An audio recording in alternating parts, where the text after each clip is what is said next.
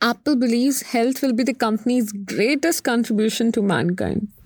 After all, we are all proud users of Apple Watch and couldn't agree to it more. Leading this vision is Indian American Sumbul Desai, who is also the Vice President of Health at Apple and is overseeing the company's health initiatives, including clinical product development, innovative clinical partnerships, and medical research. Recently, she spoke about how Apple is planning on hiring more researchers from India and developing further plans in India to improve the future of health and Apple Watch. Let's discuss more about this in this episode of the iGeeks Blog Show. Hello and welcome to the iGeeks Blog Show. I'm your host Shashanki, and in today's episode, we're going to be talking about how Apple is seriously considering on increasing its efforts in India, increasing more employment opportunities, more research, more plans in India. Don't forget to connect with us on our social media channels. I've added the link in the description, and if you want to connect with me, just hit me up on Instagram, Shashanki with an extra I. So when we talk about health tech, it is a very complicated sector to be in because not only does it involve a lot of real life human research data, it can also vary because of the geographical locations, the way a body from a particular sector is adapted to, and how will it respond to certain conditions. The parameters are too much. So when Apple Watch tries to include a new health feature or tries to expand a little more in the health sector, how does the entire transformational journey look like? According to Dr. Desai, she still thinks we're at the beginning of the health tech because ultimately health tech is a very large people change management problem. You have to change the behavior of physicians, and then you have to change the patients and the customers' behavior. Now, behavioral change is one of the hardest things to do. Even when we look at our work at Apple, they're really focused on the individual and the customer as an individual. And how is an individual empowered to be holistic about their health? How are they provided actionable insights based on their own data that are grounded in scientific evidence? And obviously, privacy always brings the center of everything that Apple does.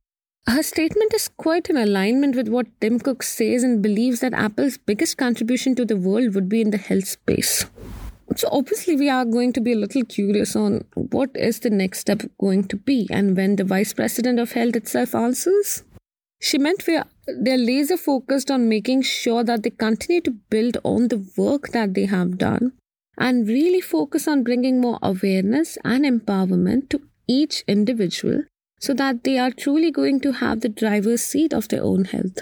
They're investing in research and they collaborate with the medical community, which will take all of these new technology science and really help understand your health sooner and earlier. If you can touch people's lives in a way where we can prevent their freedom from developing diseases or actually be healthier and feel like they're empowered and educated to drive their own healthcare, there's nothing more impactful than that.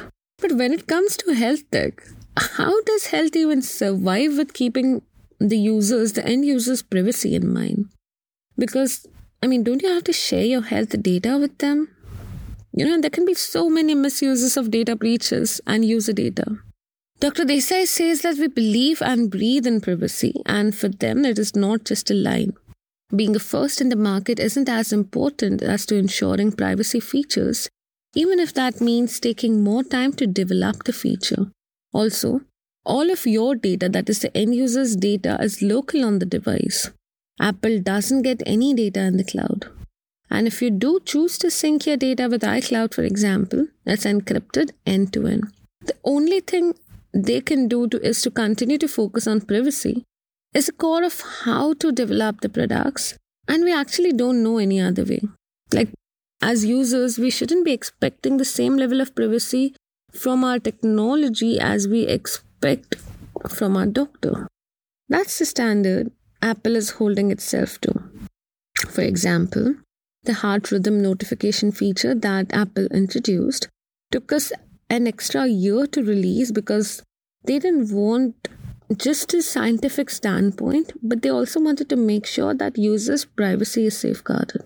And as Apple keeps doing more and more and teaches people how to develop, hopefully they would put a step ahead in privacy, not compromising on the health tech at all. A very fun question asked during this interview by Rene Ritchie, and it really made sense, was that Apple is made for the higher end of consumers.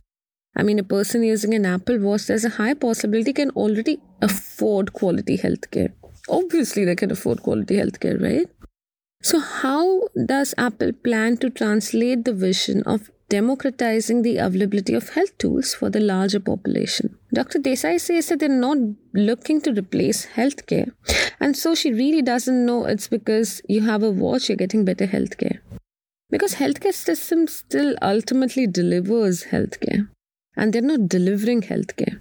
But with that being said, they've spent a lot of time trying to diversify our lineup of devices, whether they offer SE devices that are more accessible, and that's something that they pay a lot of attention to. The other thing is that they look in ways in various markets to be able to provide that the device can be more affordable. Now, I agree Dr. Desai says that, but of all the things, I don't believe Apple would ever get to a place in life where they're focused on the affordability more. Although the last few devices have not had a significant increase in prices, so maybe Apple's vision is changing after all. And the other thing that they're doing is they run a program for researchers who really want to learn on how to use this health tech in a way that democratizes it. This requires studying, and that's when Apple donates watches to the researchers. Apple is really committed to making sure that people are learning how this technology can make a difference. They're still in the early days, and so the hope is that over time, we also make the technology more available for more people. Apple is really investing in giving back the ecosystem. How does Apple rate the quality of research in India? And is Apple looking to partner up with more Indian researchers? Dr. Desai thinks that some of the best researchers are here in India. And there's no doubt India has a world-class research community. And they're absolutely always looking for opportunities. Apple is very excited about India. And they're excited to spend time with incredibly smart people. Obviously, India is a special place because of the diversity in its population and the amount of knowledge and skill sets that the individuals bring on the table. But what is Apple's number one challenge in the current context to make sure that the goals they want to achieve are achieved? Now, there are so many things to do, but they want to make sure that we're focused on areas that can provide evidence-based, scientifically based, actionable insights. Because when the features are developed, a lot of money and attention is involved to the science that goes behind them. Yet, there are so many opportunities to do so many things that you have to make those tough decisions to say, we're going to work on this, we're not going to work on that. The space is just evolving so fast. That company is eager to learn.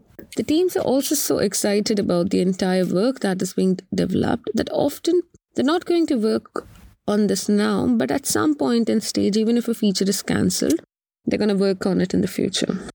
Last month, one of India's top government officials shared that Apple is looking to boost production in India with the help of its partner Foxconn to about a quarter of its global total.